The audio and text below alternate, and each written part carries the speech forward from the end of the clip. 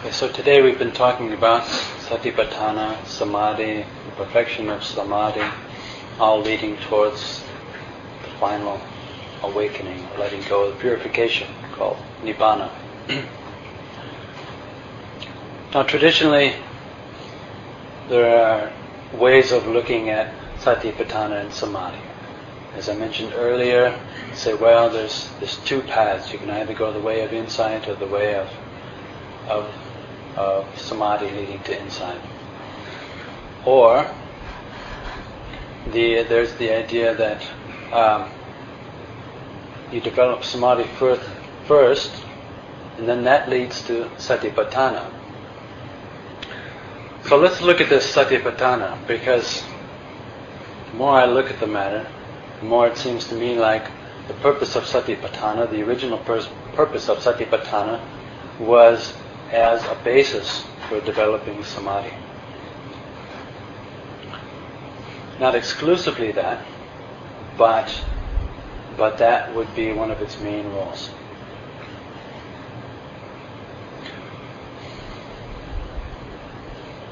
I'd like to look a minute at how these different terms relate to each other. We're in a Vipassana center. So the word Vipassana, Vipassana and Satiphattana are not synonymous. There's no correlation. There's no, you can't just say one is the other or one is the perfection of the other. They're related, but Vipassana is much more specific. Vipassana clearly refers just to insight and the insights that lead to letting go and the freedom of the mind. The word Vipassana actually only exists a few times in the suttas. It doesn't occur a lot in the suttas, the way, for example, Satiphattana or Jhana does. And almost the whole time in the suttas where it is mentioned, it's mentioned in conjunction with either samatha or samadhi or jhana, coming as a pair. So this is the theme which I try to keep coming back to, that in practice and even in the sutta tradition, Vipassana was intended to go together with calm. Calm and insight going together as a pair. Maybe there's a bit of emphasis on one or the other, or one's developed first or second, but in the end they both have to be in balance for wisdom to arise. Now, out of the whole thousands of suttas in the Pali Canon, all of these discourses, two of them, only two, are devoted to Satiphattana. One in the Majjhima Nikaya and one in the Digha Nikaya. If we actually look at what's in Satiphattana, then it becomes more and more clear. You say, oh yeah, well, that's what I do, and that's actually sort of a foundation practice for developing Samadhi. I'll just give you some examples. Go straight to the Satiphattana Sutta.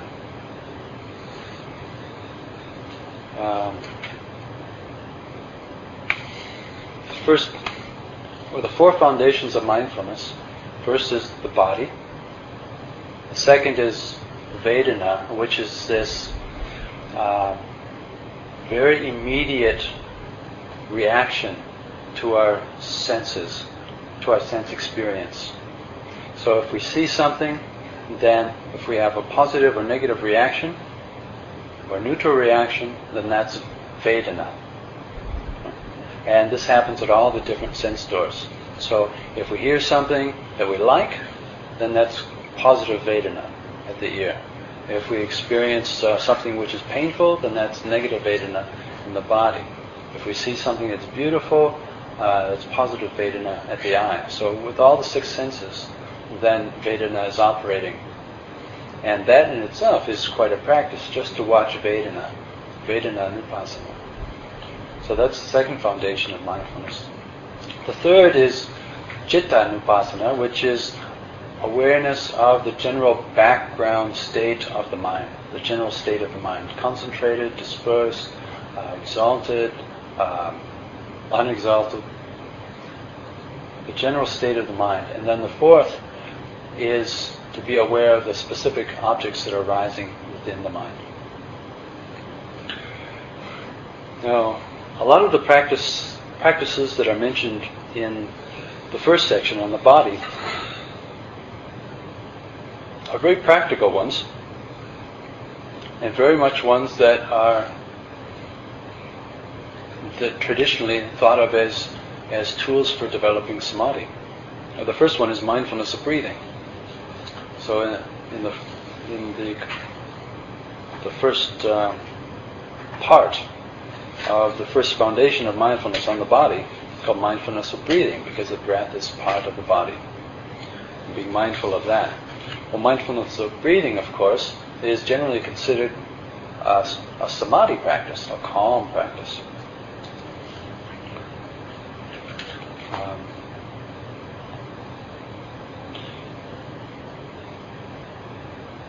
The second is being mindful of the different postures of the body. Sitting, standing, walking, lying down. So this continuity of awareness, this moment by moment awareness of our bodies, being in our bodies, this has the effect of creating this continuity of mindfulness, which is precisely what leads to samadhi. Being aware of all the different postures and the manifestations of how our body moves within our postures, so that every time that we reach out, every time we get up, every time we move forward and back, again, it's a more refined version of establishing mindfulness in the body. And we find if we do that, it really does lead to a sense of calm.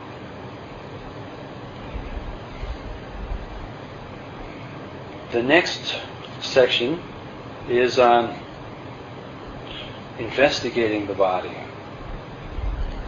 Now, this is probably the most common way in the forest tradition for developing insight, and it's a practice which is both simultaneously develops insight and samadhi. You're going through the body, investigating the different parts, taking it apart, putting it back together.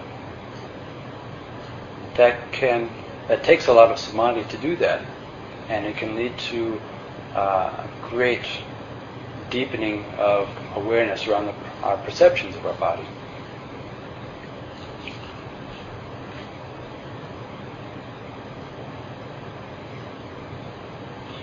And then you go into all the different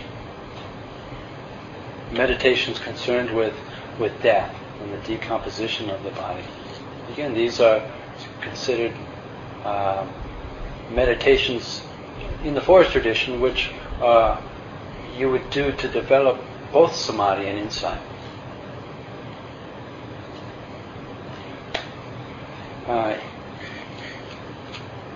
In a nutshell, you can say you can sum up all of the Buddha's teachings by saying that it's concerned with sila, morality, samadhi, what we've been talking about, and wisdom, panya. So in there, where is it that the Buddha places Satiphatthan? You would almost expect to see it in the wisdom category, but he puts it in the samadhi category. So there are these indications in the suttas as well that the Buddha intended it in many ways to be a practice that would lead to a deepening and stabilizing of the mind.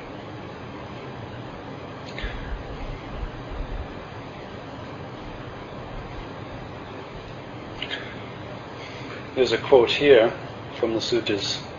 Here, a venerable one dwells contemplating the body in the body. And the same goes for feelings, mind, and mental phenomena.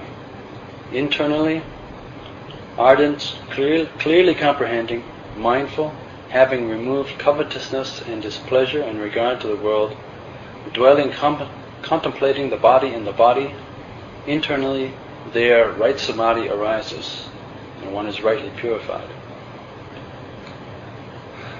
So the first part of that phrase is a stock phrase from the Satiphatthan Sutta. Body, feelings, mind, phenomena, contemplating internally, externally, having removed covetousness and grief or displeasure with regard to the world. And then it says internally, right there, this is where samadhi arises, one is rightly purified.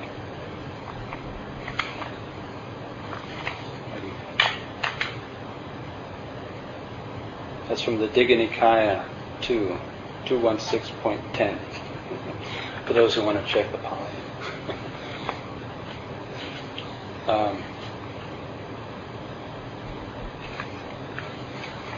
Just read just a couple other quotes as well while we're here.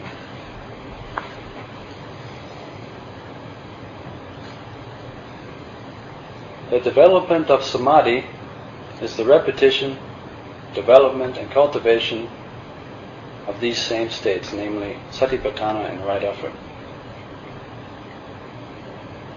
I will dwell contemplating the body in the body. Same for feelings, mind, and phenomena. Ardent, clearly comprehending, mindful, having removed covetousness and displeasure in regard to the world.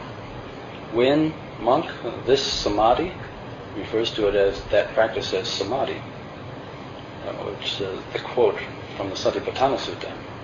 When, monk, this samadhi is thus developed and made much of, you should develop this samadhi with initial and sustained application.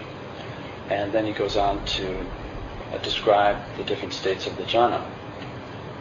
So this would indicate that practicing the Satipatthana gets you to a place where the mind is quite stable, with a base level of samadhi. And then once you have that, you develop it further into the jhanas. And furthermore, it says, for one with right mindfulness, Satipatthana, sama samadhi, right samadhi, i.e. the jhanas, springs up.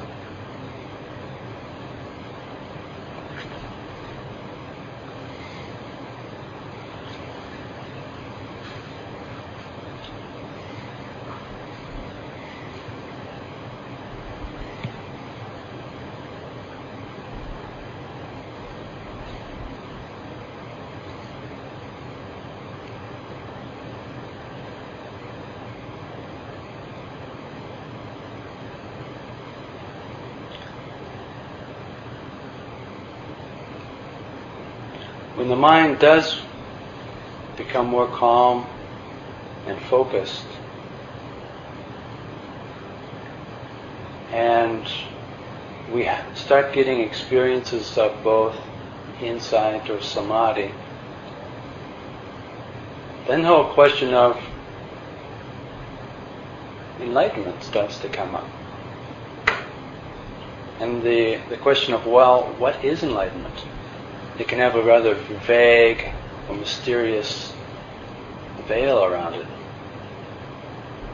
But in many ways the Buddha was quite specific about what it is, although he didn't describe it as such. He would describe it in terms of what it's not. You know, it is clearly when the heart has been purified of greed, hatred, and delusion, and any of the subtle movements of the mind outwards, towards acquiring, towards aversion, towards delusion. The mind is purified of that.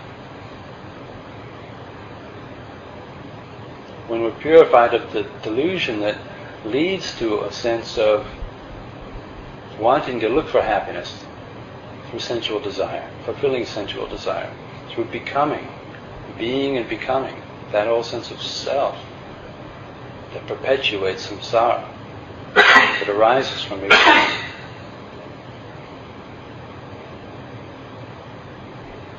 Those states of samadhi, they're very easy to misinterpret as states of enlightenment.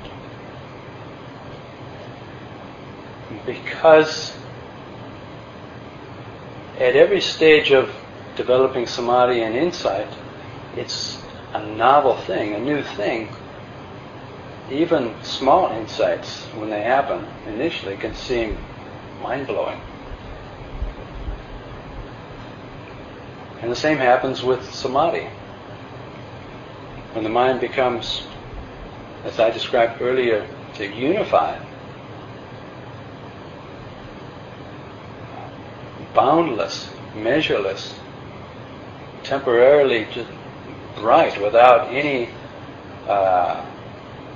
sign of greed, hatred, or delusion, or the five hindrances, or any impurity whatsoever, then it's very easy, very common to interpret that as enlightenment. Think, it's happened. And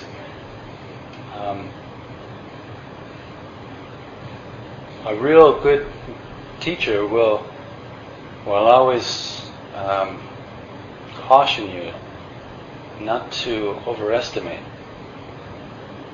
Even if that hasn't been a problem, still, when people do come up with very powerful experiences, there's something in our minds wants to think, yeah, I've done it. Enlightenment. And because it's one more thing that we could identify with. It's the best thing to be identified with, an enlightened person.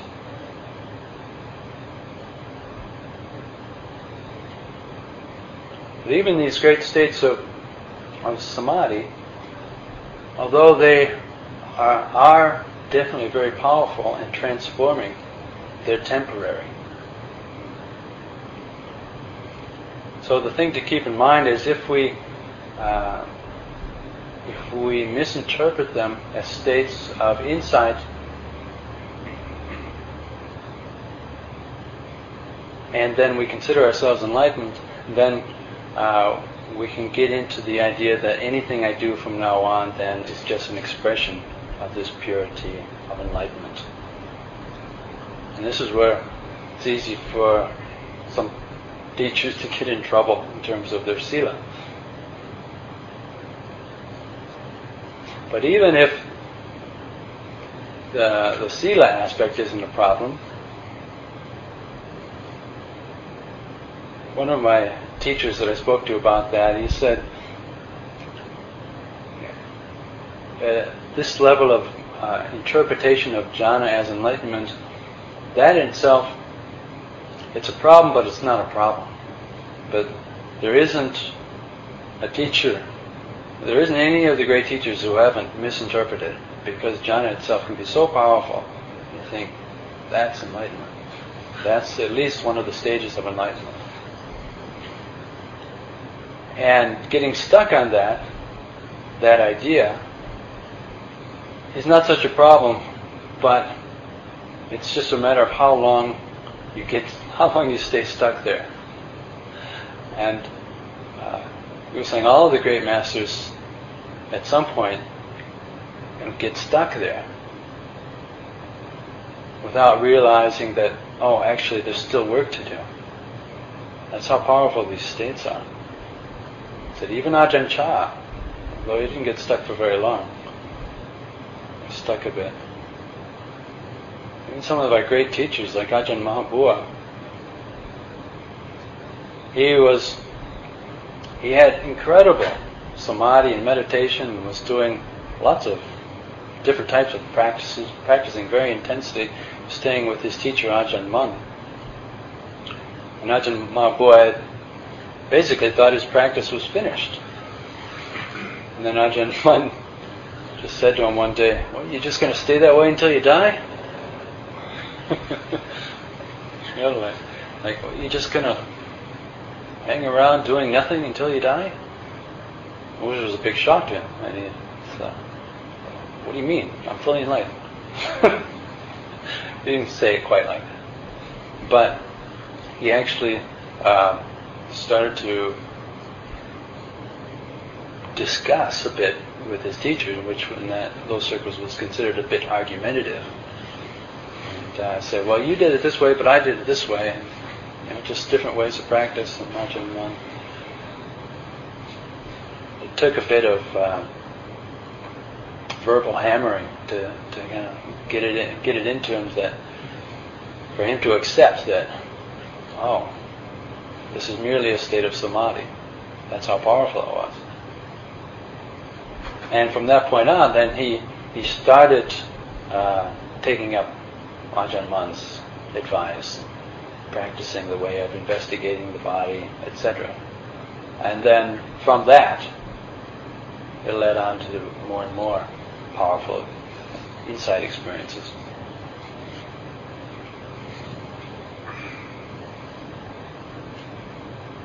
So when it comes to the nature of enlightenment and insight and any powerful experience that we have, whatever it is, no matter how powerful it is, if we start to identify with it, then we taint it somehow. And if we stop our intensity of practice because of that, then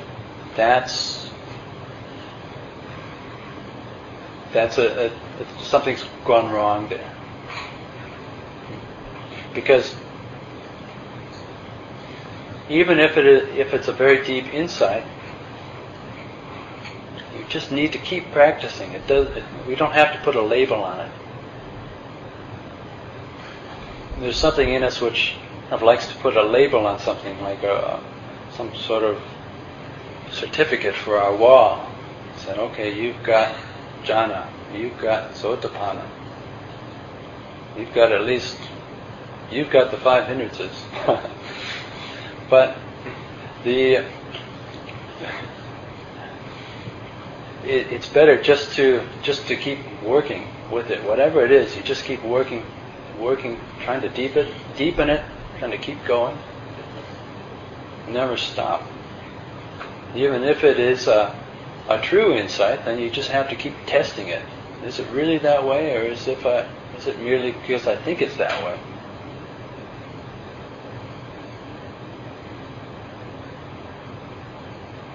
Overestimation or misinterpretation of some experience as enlightenment, it's only really a problem if we stop practicing. Because if we continue to practice, continue to investigate and challenge our experience, then it will eventually correct itself. And if it is a true experience, then it will remain stable and unchanged. And we'll keep verifying it.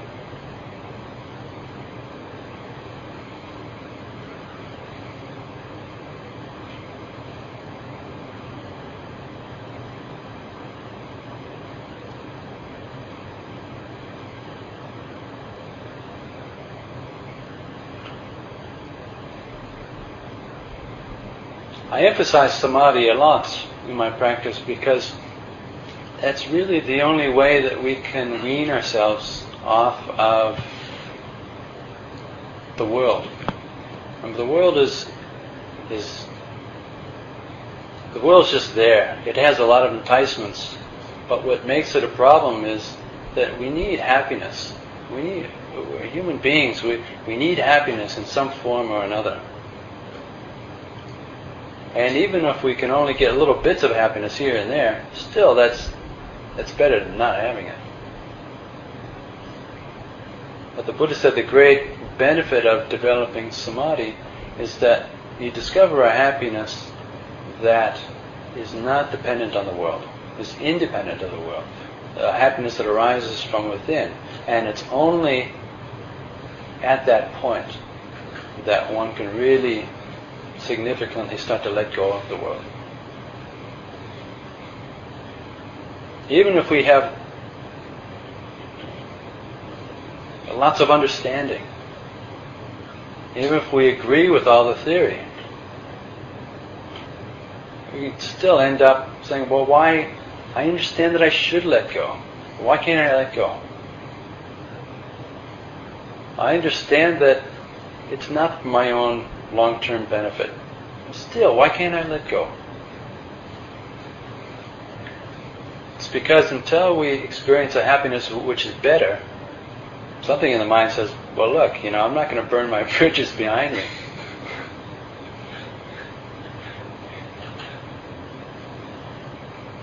And that's one of the greatest benefits of developing samadhi, is realizing that, wow, it's okay, it's safe to let go. Not only do I I'm not going to miss out on happiness, but I'm going to experience more happiness. And we need that. We need kind of this assurance that it's actually safe to let go. It's going to be okay. And then when we do let go, that sense of relief from release even increases the sense of welfare and contentment.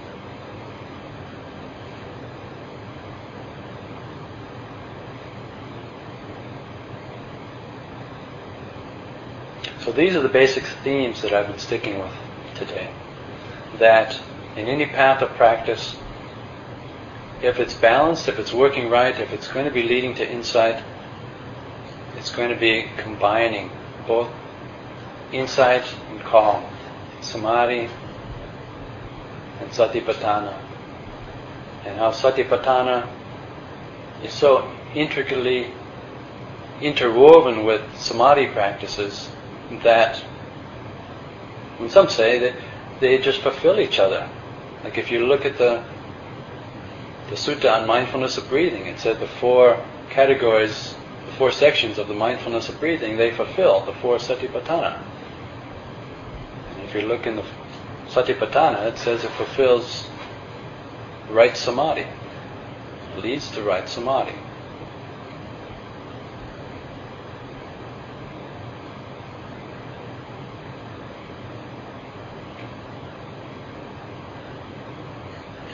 So in the end,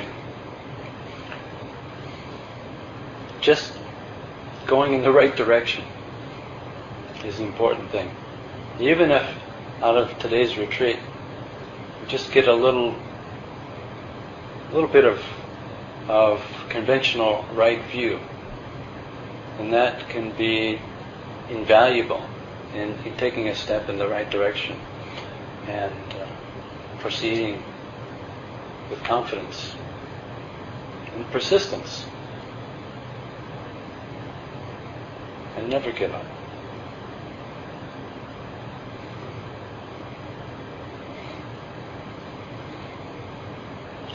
Okay, so we still have a bit of time for questions. If there are any questions then before I stop talking.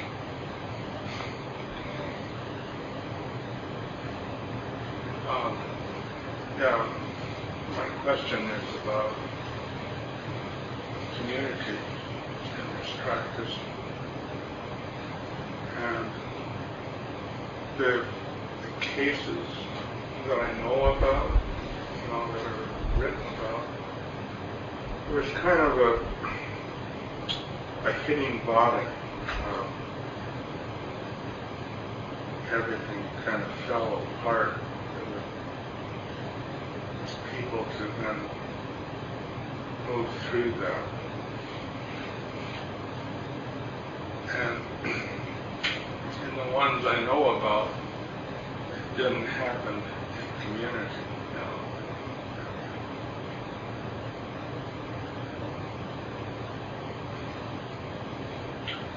And I kind of like community, practicing with people.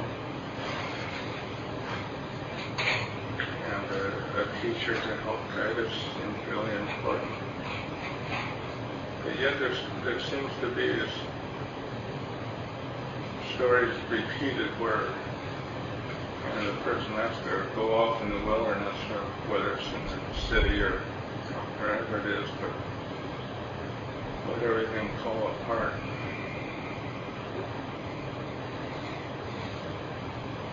Oh well, it's quite possible to have everything fall apart in community as well. And you can ignore more, I think. Community work. Okay. Well, the issue of community versus solitary practice. It's another one of these issues which needs to be in balance all the time. Sometimes being in a community is very, very supportive. And occasionally being in a community can be a distraction. Sometimes being in solitude is just what we need to have that time and space to focus and go deep into practice. Other times being in solitude might not be very valuable at all. It might be conducive to developing blind spots. We could be wasting time. We could be avoiding things. And then it's time to come back into community. So, in terms of practice,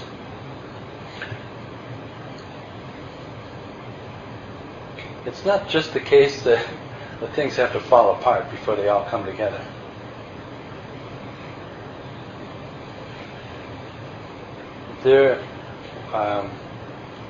As practice becomes more and more intense, we really have to fundamentally question a lot of very basic questions, like who we think we are, why with.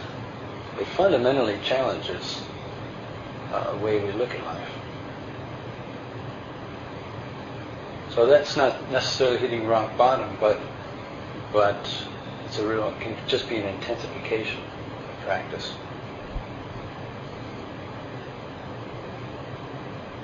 I don't think there's, you say, in a situation like yourself, there's no need to go off anywhere.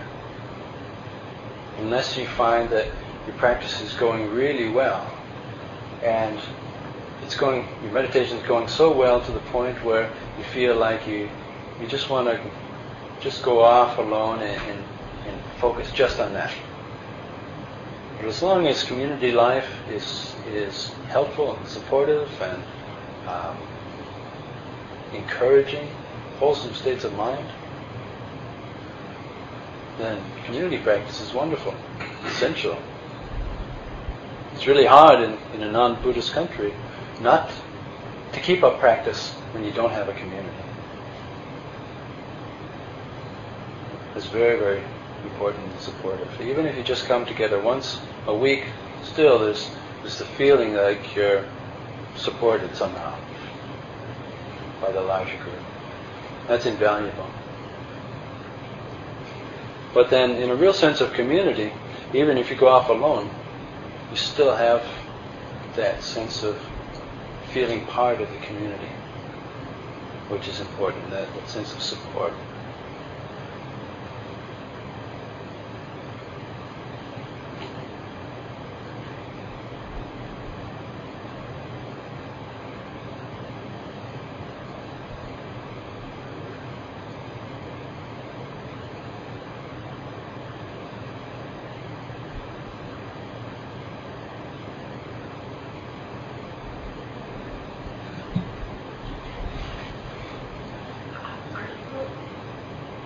Satiphattahan to insight as well as samadhi, or I'm not clear what you think insight practice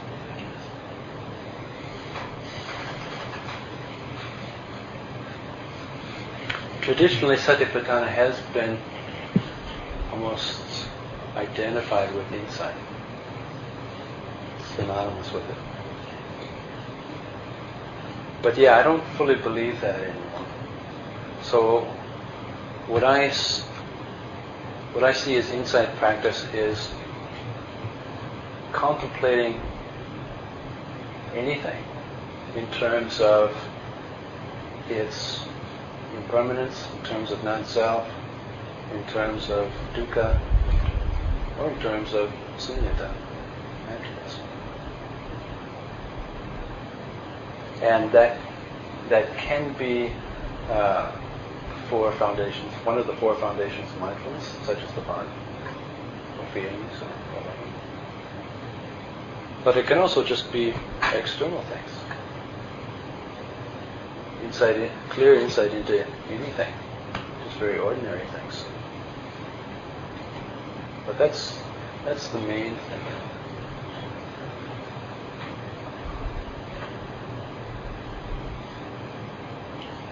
In the forest tradition, usually what you do is to come into the body for insight. You investigate the body in one of those terms.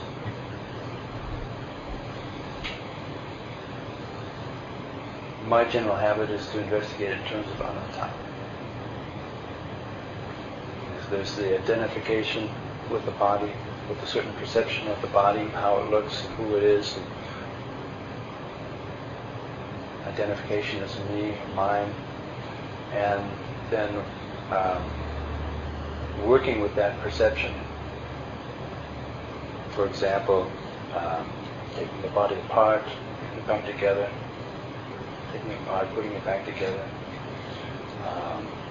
Just contemplating the body as impermanent, constantly changing, subject to fading away. Just someday, not too long in the future, it's just going to disappear. It's just going to dissolve back into the elements. And theoretically, we know that, but if we really knew it, then our relationship with the body and the body's suffering and sense of self would radically transform. Thank you for listening. To learn how you can support the teachers and Dharma Seed, please visit dharmaseed.org/donate.